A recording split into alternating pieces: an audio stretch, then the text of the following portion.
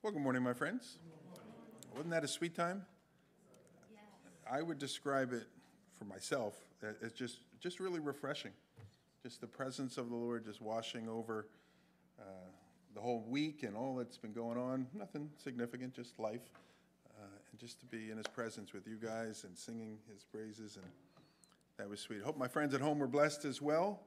As you may all be aware, we are in Acts chapter 5, so you can begin turning there, please, in your Bibles. There's some, for those in the room, available in seats around you or up here in the front corners if you do not have one.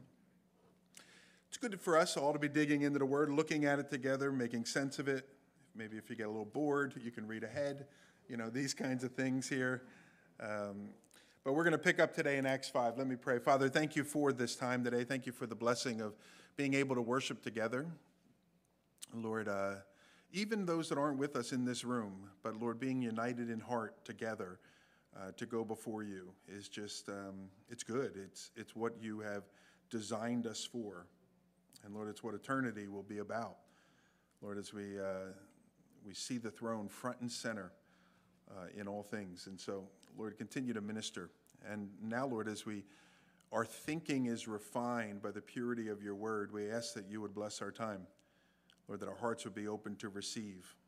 Lord, that you would be lifted up and glorified. And Lord, indeed, all would be drawn to you in a fresh way for those that know you. And perhaps even this morning, some that don't yet know you would be drawn into your presence by your sweet Holy Spirit. And they'll give their life to you today. Lord, we pray that prayer in Jesus' name. Amen. All right, we're picking up in chapter 5. We studied the first 11 verses when we were last together. You may recall that, in which Luke, the author of the book of Acts, is contrasting this sweet, generous spirit of a guy by the name of Barnabas and the sort of the hypocrisy of another couple that was in the church, this couple Ananias and Sapphira. And we spent our time considering that. You can go back, you can read that, listen to that message if need be. But one of the things that we focused our attention on is the way that God, in that very critical juncture of the starting of the New Testament church, the way that the Lord insisted upon purity, that he wasn't going to allow this hypocrisy to just sort of become the norm of this church, and the way he intervened. And we saw that both Ananias and Sapphira, they came to the end of their days in their hypocrisy. Now, as you can imagine, and we read this is verse 11 of chapter 5, that strong judgment from the hand of the Lord, it led to great fear. Notice it says, now great fear came upon the whole church and upon all who heard these things. Fear, respect, reverence, awe, all of those terms that are wrapped up in that idea of fear came upon the church. And not just the church, but those that were observing as well, those that were looking in. Very few, if any, would dare to play the hypocrite again, at least in those immediate days they're following. The scripture says there that fear came upon all of those in the church, and that fear came upon all of those that were outside of the church. God was at work here. And what he had done, as we saw, he had taken steps to ensure the purity of his church. And then, as we see throughout the book of Acts, coupled with that purity of his church was the power of the Holy Spirit at work. We'll pick up today in verse 12. It says this, now many signs and wonders were regularly done among the people by the hands of the apostles.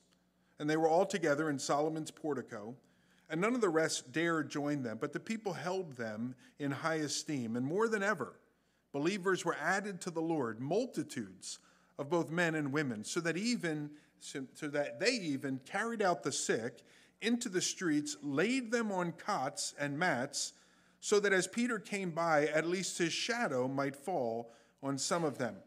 The people also gathered from the towns around Jerusalem, bringing the sick and those afflicted with unclean spirits, and they were all healed. Again, the book of Acts is going to show us repeatedly how closely linked the purity of God's church is with the power of the working of God's Holy Spirit. And we've seen examples already of God using the apostles to do miracles. part of this whole problem that we're going to see encountered a little bit later on in our study this morning, stemmed from when Peter and John went into the temple. There was a lame man there. He asked for some coins, and Peter said, look, I don't have silver and gold for you, but what I do have, I give to you. In the name of Jesus Christ, rise up and walk. So we've seen other examples of where Peter and John and others were being used in the miraculous. They were able to perform these miracles as God's Holy Spirit worked through them. But what we take note of here in verse 12, notice it says, now many signs and wonders were regularly done among the people by the hands of the apostles.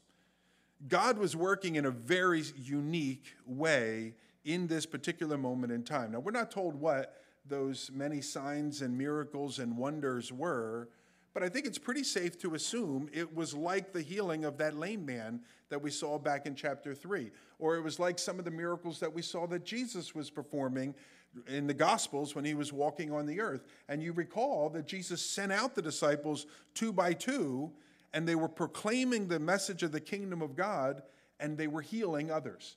And so we can draw the assumption, I think it's fair to draw the assumption, that those were the kinds of miracles that we're seeing.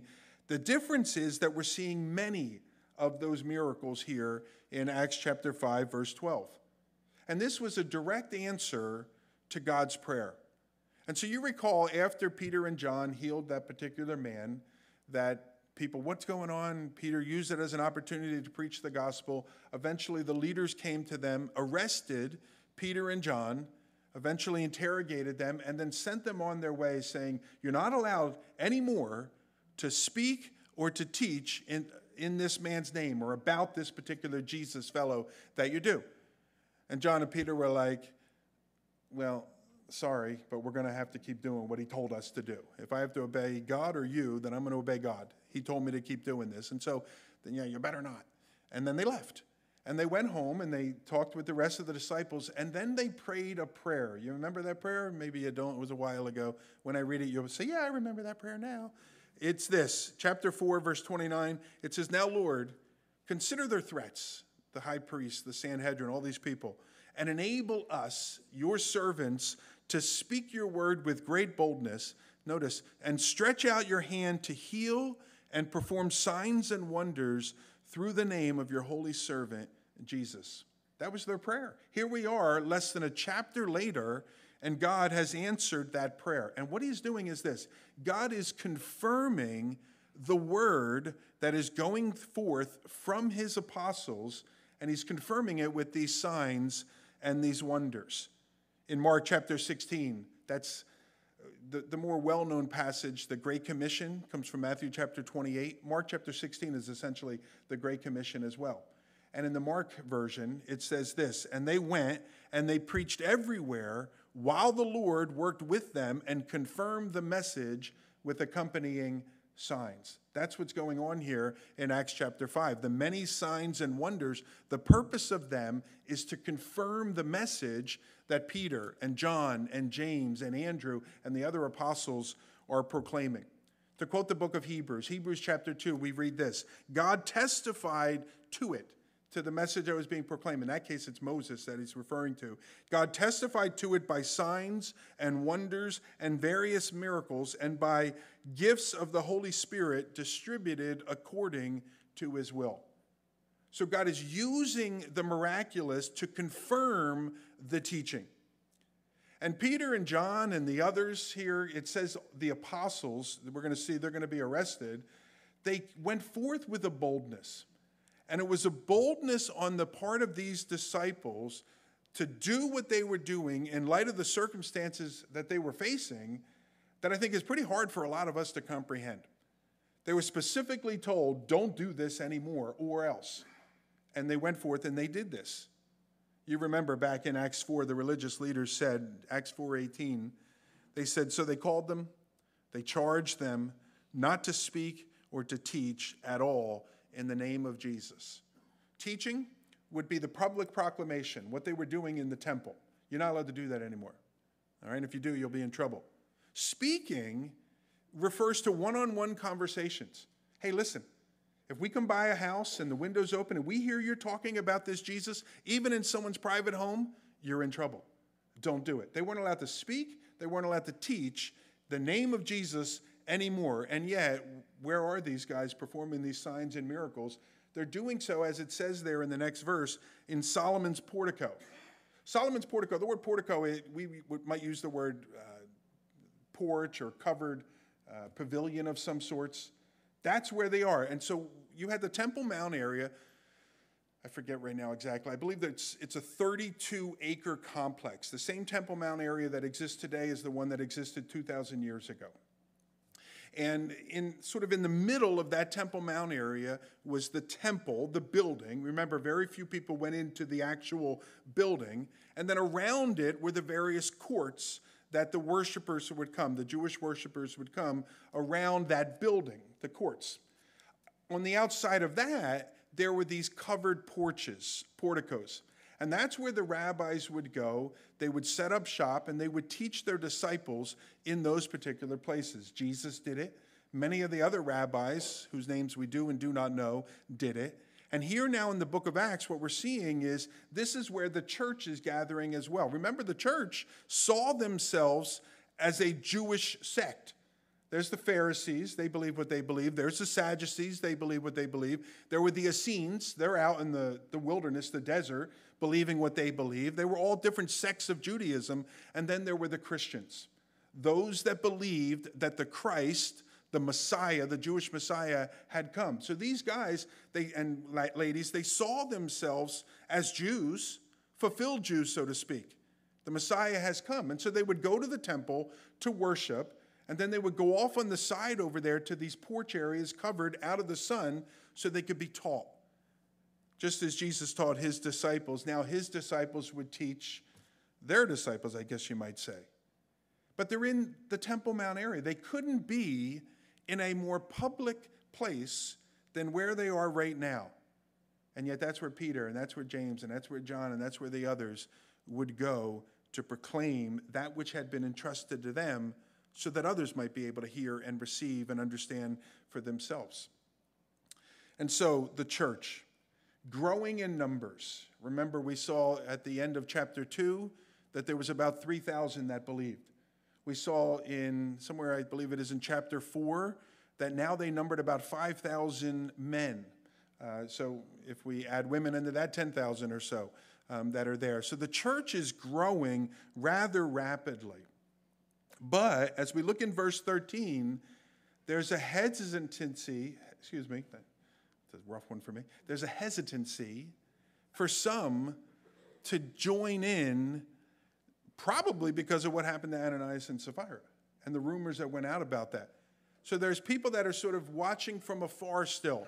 We see that in verse 13. None of the rest dared join them, but the people held them, held the apostles, held the church in high esteem. So people are just kind of pulling back and observing, listening, but not yet jumping in. There was a sense, a real sense of God's presence and God's power that was working amongst that church on that day, those days, that no one dared lightly associate themselves. Again, lest what happened to Ananias and Sapphira happened to them as well. Notice also in verse 13 what Luke points out. He points out the way in which the people held them in high esteem. So anyone that was willing, truly willing, they could see that there was a reality and that there was a power in the life and the ministry, the testimony of the apostles. Now, of course, the religious leaders, they're not interested. But anyone that was honest, that would come on the scene and that they would look, they would say, look, I may not understand what's going on. I may not believe what these guys yet, I may not yet believe what these guys believe, but you can't deny something is happening from these guys. So they were held in this high esteem. They could see that God was using them as a channel and that God was bearing witness through them with their miracles. Luke goes on in verse 15, and he talks about how this power that is going forth from this apostle was such that people were even laying their sick in the streets, so that when Peter would walk down the street and the sun would hit him and cast a shadow, the shadow might fall upon the sick and they might be healed. That's what people were doing. Now, we're not told if Peter's shadow had the ability, as God worked through him, to bring healing to these people, what we can certainly take away from this is that's what people were doing. That's what people were thinking. So we don't know if Peter's shadow had the ability to heal people or not, but that's what people were thinking. And so they're lining the streets in this parade-like fashion so that as Peter walked by, they might be healed. The clear thing is that we can see is God is working through these many signs, wonders, miracles at the hands of the apostles. A very unique time in the history of the church. Even, you remember when Jesus said, look, greater works than these you guys shall do. You know, that's where this is at. That this is even more spectacular than what was going on in the earthly ministry of Jesus as he's working through his apostles in these particular ways. Verse 14 goes on, and more than ever, believers were added to the Lord, multitudes of both men and women, so that they even carried out the sick into the streets. They laid them on cots and mats, so that as Peter came by, at least his shadow might fall on some of them. Now, we might have expected that the strong discipline that came upon Ananias and Sapphira, that might have had the effect of sort of dwindling the numbers of the church. You can almost hear people saying, well, why would I want to go to a church like that? They're so judgmental. They strike people down dead, or whatever. You could almost hear people saying that. We might expect, because of the strong judgment that came upon Ananias and Sapphira, that the numbers would dwindle. Just the opposite is occurring here. The higher the standards of holiness that God required of his people, the more the church actually grew. Notice some of the words that Luke uses here. He says people were coming to the Lord now more than ever. One of my favorite terms. That's a pandemic term. Now more than ever, you need good insurance or whatever. And I don't like the term, but nonetheless, that's what it says here, more than ever. Notice also he uses the word multitudes. He says multitudes of both men and women were being added here. First time that Luke uses the word multitudes to describe the numbers that were coming in to the faith. And then he also says that more than ever, people were being added. Again, remember, back in chapter 2, he said 3,000 were added. And then in chapter 4, he said it was about 5,000 were added. And this is more than that. So I think it's fair for us to assume 10 or tens of thousands of people count themselves as part of this first century church here. So the cleansing of the church that was connected with Ananias and Sapphira, it didn't hurt the church, it purified the church. And now, in that purity, God was blessing so that many were coming to the faith. Now that's important for us to catch there. Many were coming to the faith. People aren't coming out to see a show. That's not what this is about. Oh, you got to get there. Make sure you get a front row seat because you don't know what's going to happen. People were coming to the faith. They weren't coming out to see the miracles. They were responding to those things that they were being taught. Primary to the manifestation of the Holy Spirit then and now, primary to the manifestation of the Holy Spirit through the various miracles was the preaching of the gospel, was the teaching of these apostles. That's what they had been commissioned to do. And that's what God was abundantly blessing so that more than ever, people were being added to the church. Are you with me? Continuing or concluding the section, look, verse 16. The people also gathered from the towns around Jerusalem, bringing the sick and those afflicted with unclean spirits, and they were all healed. The gospel is beginning to spread outside of Jerusalem. You remember what Jesus said? Go back to Jerusalem and wait. Chapter 1, verse 8. Go back to Jerusalem and wait for the coming of the Holy Spirit, and he'll come upon you, and you will be my witnesses to Jerusalem, to Judea, to Samaria, even to the ends of the earth. That's what's beginning to happen here. Word is beginning to filter outside of Jerusalem to the neighboring towns around Jerusalem. That's the area of Judea. People's lives are being transformed.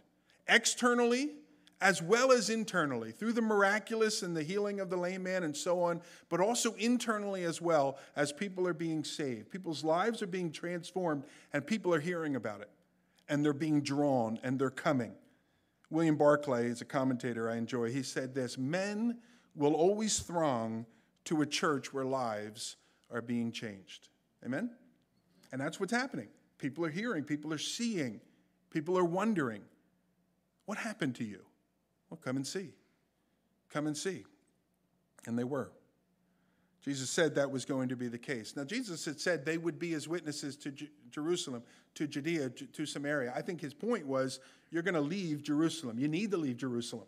You got to go to Judea. You got to go to Samaria. But at this point in time and things, and they will do that. We read about that starting around Acts chapter 8 or so, when the persecution becomes so intense in Jerusalem that it forces the disciples to flee the city. And they begin to go all over the world, and they bring the gospel with them. But here, at this particular point in time, God is bringing people to them so that they can communicate the truth of the gospel. And people are being changed, and they're going back to their towns and telling other people about it. Now, let's continue on. Go into verse 17. We see the response of the religious leaders. We begin to notice a pattern in the book of Acts, in Luke's style of writing. One of the things that Luke does is he'll focus his attention on what's going on in the church, and then maybe the next chapter or the next section of the chapter is the way that people responded to that outside of the church. In the church, outside of the church. In the church, outside of the church. And here, Luke goes back again to outside of the church.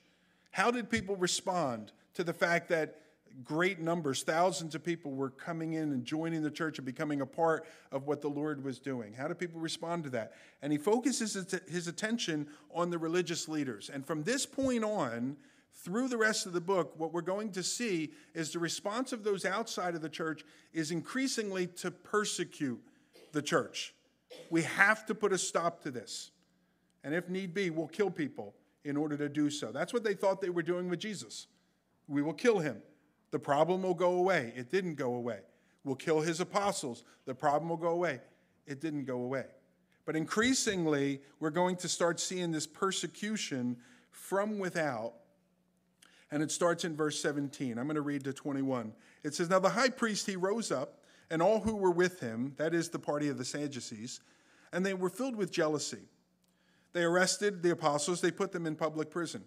But during the night, an angel of the Lord opened the prison doors, and he brought them out, and he said, 'Go, stand in the temple, and speak to the people all the words of this life.' And when they heard this, they entered the temple at daybreak, and they began to teach." Again, remember, you're not allowed to speak, you're not allowed to teach in the name of Jesus anymore. Acts chapter 4, verse 18. Here they're doing that exact same thing. They had already been arrested twice now, and they're going to go back and do the exact same thing. Again, going back to Acts chapter 4, Peter told them they would. Acts 4:19, he said, "Whether it's right in the sight of God to listen to you rather than to him, you have to judge. But we cannot but speak of what we have seen and what we've heard." And so based on that, this arrest was inevitable. You knew that it was going to come to this. These guys, they had exercised a term that we have used in American history and probably elsewhere as well. They exercised their civil disobedience. We're going to do what we're going to do. And the rulers that be, they exercised their power as well. They arrested them. They're now facing the consequences of their particular decision. Those consequences will be that they will be arrested and they'll be beaten. We'll see that as well. Now, it's important for us to understand the fact that they experienced consequences. They went to jail. They were beaten. We'll see that a little bit later. Eventually, they'll be killed. That doesn't mean that God's not pleased with them. That doesn't mean that somehow they strayed from God's will because he didn't free them from those difficulties. It didn't mean they were outside of God's will. As we'll see, they're very much in the center of God's will. And sometimes God brings deliverance, and other times he doesn't. Sometimes God takes us out of the difficulty. Other times he's there with us in the midst of the difficulty. These guys here, they're going to be arrested once more. They're going to be put in prison, as we see. Notice Luke says in verse 17, he refers to the high priest as being a part of the Sadducees. And we saw the word Sadducees, the term, in our study of the Gospels. But most of the time in our study of the Gospels, Jesus' problem was with the Pharisees. They're the ones that gave him a hard time. As we get now into the book of Acts, those that give the church a problem are not so much the Pharisees, but it becomes the Sadducees that are opposed to them. The Pharisees numbered far many more people in Jerusalem, but the Sadducees had all the influence. They had all the power. They had all the authority. They were some of the key leading figures of the Sanhedrin, even though they were a smaller number. You'll notice here it talks about how the high priest was a Sadducee as well. And the Sadducees were what we might call a very rationalistic people. They didn't believe in the miraculous. They didn't believe in the resurrection. They didn't believe in life after death. They didn't believe in angels. They didn't believe in miracles, all those sorts of things. Well, those things are magnified in our study of the book of Acts, aren't they? Even later on today, we're going to see even the angelic is magnified in the account that we're going to be looking at today. And so it makes sense that the Sadducees would be like furious at this group, because everything the Sadducees stood for, the church was like the complete opposite of that. And they were growing in influence. Thousands and thousands of people were coming. And the Sadducees had to put a stop to that. The apostles were, you might say, bad for business, because the Sadducees were the religious leaders. The Sadducees were the ones supposedly trained to be the teachers of others, the ones who had all of the answers. And they're the ones that had authority. I don't know who these backwoods country fishermen Christian people are from the Galilee region, who they think they are, but according to the Sadducees, they had to be stopped. Luke points out in verse 17 that they were filled with jealousy. Isn't that interesting? How sad.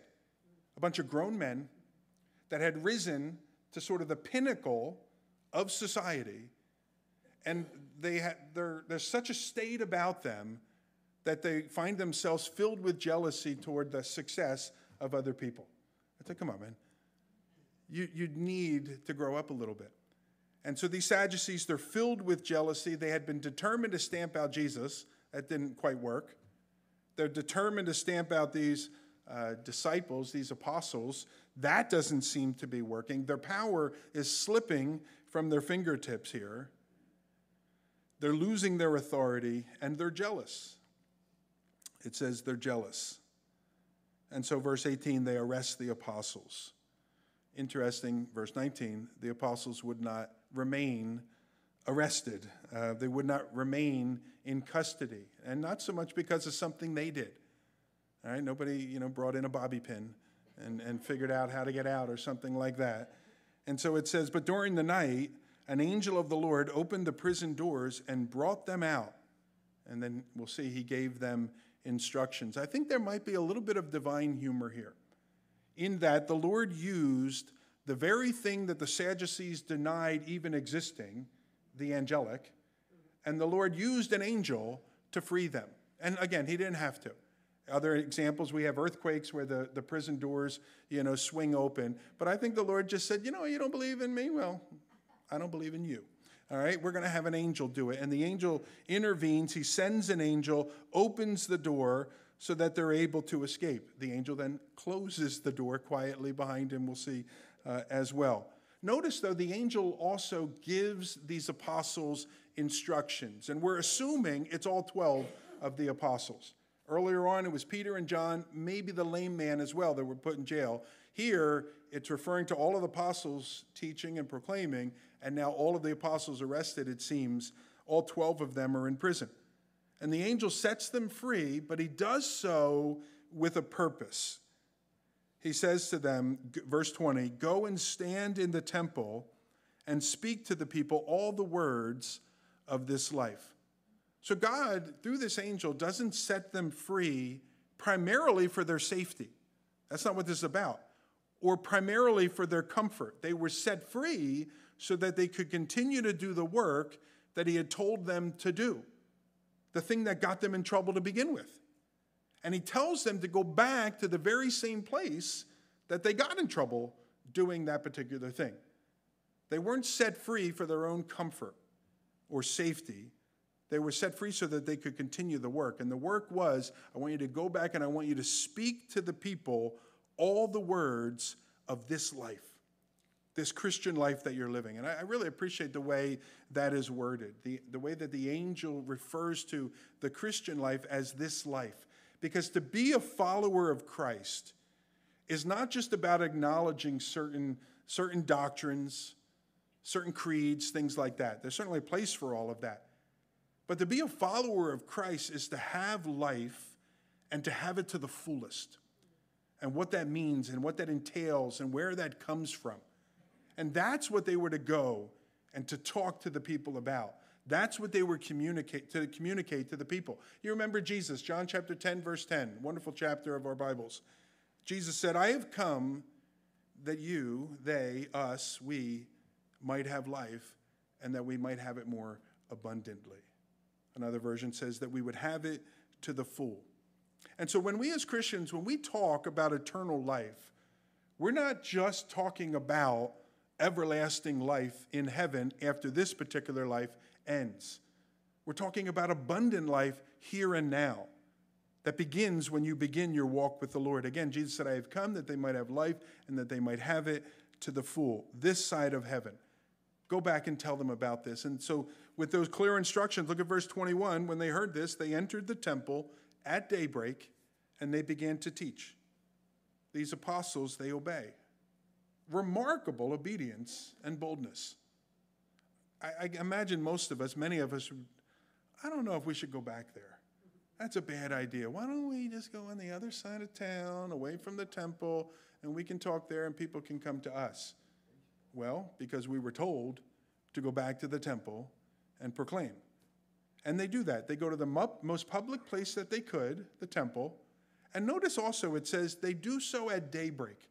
They go as early as they possibly can as well. These guys were committed to obeying the Lord and to doing it quickly. It's so important that we do so. When we obey the Lord, that we obey quickly. You put off obeying the Lord, inevitably you'll keep putting it off. Obey the Lord quickly. These guys, these men, they were men of great courage. Their behavior is almost reckless to some degree, considering that this is what got them arrested and in trouble, and yet they went. And that speaks, I think, to a very important governing principle for us as Christians. These guys, their ruling principle of life was not their safety. Their ruling principle in life was not their comfort. It was not their personal preferences, but their ruling principle in life was obedience to God's commands. What is the Lord telling us to do? Well, it wouldn't be safe, so obviously he wouldn't want you to do that. Are you sure it's obvious? Well, it wouldn't be really comfortable for me to do that, and I do like my comfort, so obviously God's not in it. Are you sure? It wasn't about their personal preferences. It wasn't about their safety. It wasn't about their comfort. It was about obedience to the Lord's command. So the question that they asked themselves was not, is this course of action safe? But rather, is this what God would have us to do or not to do? And these disciples, they're ready to suffer for their convictions no matter what the cost. For us, it may come to that someday. More than likely, what it's going to be for us is maybe it'll affect something at work. I know a number of believers that were bold about sharing their faith, and it affected promotions and things like that at work, or sort of put them on the outs with the boss or things like that. I know many young people, as they're bold about their faith, it impacts their relationship with other friends and things like that. And you're weird, and people make fun of them or just don't want to be around them necessarily anymore. And if we go into life deciding how we're going to act in obedience to the Lord based on the possible ramifications, we've missed the point and we've missed the mark. These guys here, their question that they built their life upon is, what does God want me to do? And that's what they went and they did. Now, continuing on in verse 21, the scene is that the high priest, the Sanhedrin, they're going to come back in the next morning, a late morning, 10 a.m. or so. We don't want to get up too early. And so, we know where they are. They're locked away in jail. We'll have a nice cup of coffee. We'll go out on the veranda. We'll take it in. And then we'll head down to the courthouse and we'll call the apostles here. Well, that's what they thought. And so they do that. They go through their morning. They come back to the Sanhedrin. They're all ready. All right, bring in the prisoners. All right, they go down to the prison, and there's nobody in the prison. The gates are locked to the prison. The guards are standing where they need to be standing there. The gate to the room they themselves were in was locked. But when they opened that up and they looked around, there were no prisoners in there. And I'll read it to you. Now, when the high priest came and those who were with him, they called together the council, all the senate of the people of Israel. The senate of the people of Israel, that's the Sanhedrin, 70 of them. But when the officers came, they did not find them in the prison. So they returned, they reported, we found the prison. It was securely locked. The guards were in place, standing at the doors. But when we opened those doors, no prisoners. We found no one inside. Now, when the captain of the temple, that's like the chief of police, when the captain of the temple and the chief priest heard these words, they were greatly perplexed about them. And they were wondering what this would come to. What is going on? What do you mean all the doors are locked, all the guards are in place? What is going on here? Greatly perplexed, trying to figure it out. And as this guy is trying to figure it out, somebody comes running in and he says, look, behold. And I suspect, and I know actually, that the little court was somewhat near, the place where they were having court was somewhat near the temple area. And so one guy sees off in the distance, he says, look, there they are. Yes, that guy knows. Look, the men whom you put in prison are standing in the temple and teaching the people. Imagine. Then the captain with the officers went and brought. I imagine the high priest said, go get them, or whatever. So then the captain with the officers went, and he brought them, but notice, not by force, for they were afraid of being stoned by the people. So all the people loved the apostles. This is great. Oh, everyone be quiet so we can hear. And then these police officers come, but they have to do it would you please come with us? You know, this kind of thing, lest the crowd get mad at them. Fun little story that we see here. Verse 26, I just read that. Verse 27, and when they had brought them, they set them before the council, and the high priest questioned them, saying, what are you doing? We strictly charged you not to teach in that name. Can you hear the disgust when he says that? That name refers to Jesus.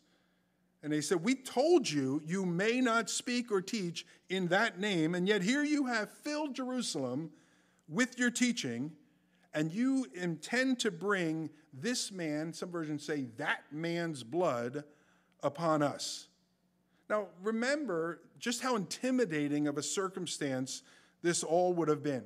The apostles would have been brought before the Supreme Court of the day there, placed in the middle of all of these august, super scholars and all of this, and they were just a bunch of regular guys, all right, fishermen people, most of them not having much of a schooling other than being with Jesus for 3.5 years, and they're thrown there in the midst. Remember also that it was that Sanhedrin that was able to pull enough strings to get Jesus crucified and killed. And that was maybe a month or two ago, 2 months, 3 months ago. And so here they are now in the midst of that, how intimidating all of this might have been. The high priest, he begins, he said, look, we told you, you can't do this. Again, chapter 4, verse 17 and 18. And then he unwittingly pays them one of the nicest compliments that they could have received. He says to them, you have filled Jerusalem with this teaching. Now, he didn't mean it as a compliment, but what an incredible compliment. Everybody knows about Jesus because of you. Oh, I hope they say that of us.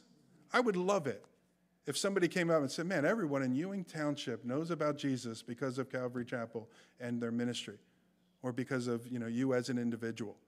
Or if your boss would have said, look, everybody in this building knows about Jesus, knows about heaven because of you. Praise the Lord. I've done what I was supposed to be doing. It's a wonderful indictment on them. He meant it as like a critique. They were probably blessed to receive it because it's a testimony of the effectiveness of their preaching. They were doing what God had called them to do. How encouraged they must have been. Verse 29, but Peter and the apostles answered, well, look, we must obey God rather than men. Same thing that he said, basically the same thing that he said back in chapter 4. He says, look, if the choice is between obeying God and obeying man, we must always obey God rather than man. He goes on, Peter uses this as one more opportunity to preach. He says, the God of our fathers raised Jesus, whom you killed by hanging on a tree. God exalted him at his right hand as leader and Savior to give repentance to Israel and forgiveness of sins. And we are witnesses to these things, and so is the Holy Spirit, whom God has given to those who obey him. No beating around any bushes. No trying, for everybody to feel good and comfortable with the message or anything like that. Peter comes right at it. We preach Jesus, whom you killed by hanging on a tree.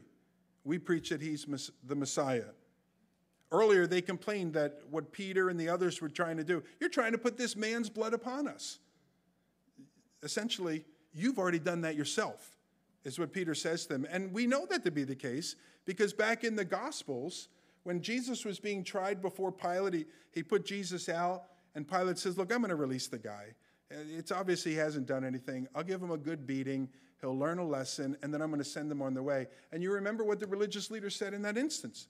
They said, you can't do that. You're no friend of Caesar's if you do that. Let this man's blood be upon us. Because Pilate had said, look, he's innocent. He didn't do anything deserving of death. Let his blood be upon us and our children. Here they are now saying, how dare you put his blood, how dare you say we're responsible for killing him? When just 3 months earlier, that's exactly what they said they were willing to receive. In another sense, though, Peter is trying to put the blood of Jesus on them, just as he put the blood of Jesus on every one of us that name the name of Christ. Jesus was trying to preach, or Peter was trying to preach in such a way that the blood of Christ would enter into their lives, wash over their sins, and atone, cover their sins. And so in that sense, Peter's like, you're right, that's exactly what I'm trying to do. Verse 38, when they heard this, they were enraged. They wanted to kill them. Tough religious leaders. But a Pharisee in the council, a man by the name of Gamaliel, a teacher of the law, held in high honor by all the people, he stood up, he gave orders to put the men outside for a little while, and he said to them, men of Israel, take care what you are about to do with these men. And then he gives some examples. He says, for before these days, Theudas rose up, claiming to be somebody, I love that phrase, and a number of men, about 400, joined him. He was killed, and all who followed him were dispersed, and the movement came to nothing. Verse 37, after him, Judas the Galilean. He rose up in the days of the census, right about when Jesus was born, and he drew away some of the people after him. He too perished, and all who followed him were scattered. And so in this case, this present case, I tell you, keep away from these men, just leave them alone. For if this plan or this undertaking is of man, it'll fail. Theudas failed, Judas failed, it'll just fail. But, verse 39, if it is of God, you will not be able to overthrow them, and you might even find yourself opposing God. How about that? So the authorities, mostly the Sadducees, infuriated by these disciples, and how dare you come in here and lecture us, and all these kinds of things. My version says they were enraged. It says that they wanted to kill them here. Furious with anger. Who are you to tell us that we need to repent?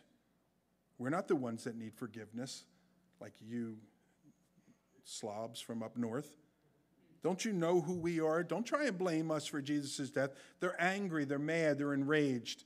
Some versions say they begin to plot to kill the apostles. Other versions say they wanted to kill the apostles.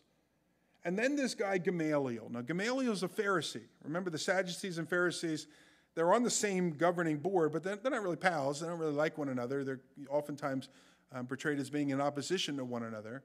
And so this fellow Gamaliel, he stands up. Now, as we see here, he's a well-respected individual. He's an older individual. He's been around a long time, and he's earned the respect and the trust of people. He's beloved. Jewish historians tell us in his day he was the most loved rabbi of Israel here. The title that is given to him goes beyond rabbi. Rabbi means teacher. His title that he is given is Rabban, R-A-B-B-A-N, as opposed to rabbi, R-A-B-B-I.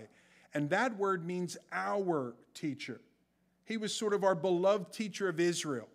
He was the one that we look to as the voice of the nation, maybe similar to the way that people maybe look to like a Billy Graham in American history. And like, what does Reverend Graham think on this? That kind of thing. He was the beloved teacher of Israel, most beloved teacher of Israel, and held in high honor. And so he rises up and he gives sort of these reasonable, he comes forth and he says, look, we should all just take a breath and let's just take care with what we're about to do here. And he gives a couple of examples of Messiah-like figures. These really influential people that rose up, a whole bunch of people followed them. But in both cases, when the person died, the movement went away. All right, so here's this Jesus fella. He rose up, lots of followers or whatever. Just ignore him, and it'll fade away. It'll die away, is how he approaches this here. That's his reasoning. Now, he reasons with worldly wisdom, which means he's kind of right and he's kind of wrong here, because it's worldly wisdom. And the best that worldly wisdom can do is be kind of right and kind of wrong. And so he reasons here with worldly wisdom. The aspect of where he says, look, if this movement is of God, you're not going to be able to oppose it anyway. That's correct. That's true. This idea here that, look, if it's of man, it's not going to come to nothing, that's not necessarily true. Movements of men thrive in society, particularly because we live in a fallen world. What's one of the most profitable, prolific industries in America? The porn industry. That's not of God. It's not of God in any way at all. And so just because something is having success doesn't necessarily mean, well, God must be in it then. And so he's kind of right and he's kind of wrong. The part that he does get right is this last point of verse 39 here. If it's of God, you're not going to be able to overthrow them. And so the Sadducees, whether they wanted to or not, they were sort of swayed. And they're like, all right, fine. We'll just whip them. And, then you're missing my point. You know what I mean? But nonetheless, that's their plan. We're going to whip them. Now, I'll say this about Gamaliel. I appreciate a guy like him. A reasoned guy that's able to take a breath in the midst of the kookiness and the chaos and speak reason into a situation. I appreciate that. But I would say this about Gamaliel. Gamaliel, I don't think you're as reasonable as Greg is saying that you are, because there was plenty of evidence out there. What Gamaliel should have said in that instance is, why don't we do this? Since we're the religious leaders of this society, since it's our responsibility, why don't we start a commission? Why don't we get a little group, a committee, that'll get together and investigate these things? What if Jesus is this Messiah and we've missed it? Why don't we dig into these things and actually find out? That's what he should have said. Instead, he said, well, we'll just see what happens, sort of thing, like that. He should have dug into it a little bit more. That's what he needed to do here. Well, anyway, it continues. It says in verse 39, they took his advice, 40, and when they had called in the apostles, they beat them, and then they charged them, once again, don't speak in the name of Jesus. And then they let them go. So they left the presence of the council, and they rejoiced that they were counted worthy to suffer dishonor for the name of Jesus. And every day in the temple and from house to house, they did not cease teaching and preaching that the Christ is Jesus. It says there that they beat them. That word beat, it could be just simply translated, they skinned them. And so what it means is they whipped them until their backs broke open. Right? These disciples, these apostles, got whipped until their backs broke open. You can imagine that hurts. But notice what it says there in, I guess it's 41, and they left the presence of the council rejoicing that they were considered worthy to suffer dishonor for Jesus' name. They considered it a privilege to have their backs torn open from the whips, because the reason they were being torn open is because they were connected with Jesus. And they considered that to be an honor. Finally, every day in the temple, from house to house, they didn't stop teaching. They didn't stop preaching. They didn't stop talking about who Jesus is, despite the fact that they were told they can't. You must not. We charge you strictly. We'll beat you. And it's going to hurt. But they kept on teaching. Winston Churchill, you've heard of him, I'm sure. He wants to find a fanatic as someone who can't change his mind and won't change the subject. These believers were fanatics. I'd like to be a fanatic for Jesus. Amen? Let's pray. Father, I recognize, Lord, that I fall short of that. And many times, someone looking at my life might say I'm fanatical about a whole lot of other things, sports or politics or the stock market or other things that interest me and people can't shut me up about. And I'm sure it's the same for many of us in this room, and yet, oftentimes we're not as fanatical about Christ. And a little bit of pressure is put on us, and we close our mouths and we won't speak about the name of Jesus. And Lord, I'm not trying to guilt myself or anybody else into living a certain way, but Father, I will say this. We want to be so enlivened by your Spirit. We want our hearts to swell in such a way that Jesus just has to come out. As the disciples said earlier, we just must do what it is we have been doing. And so, Father, would you work in us? Lord, by your Spirit, would you reveal areas in us that maybe are quenching our fervor for you? Maybe we are bound by some fears and things that cause us to be apprehensive and things we're afraid to risk. And Lord, would you bring those sort of to the light? Place them side by side with your magnificence. And Lord, show them to be what they really are and how they just don't compare. Lord, I just pray for us as a church, for us as individuals that leave this building.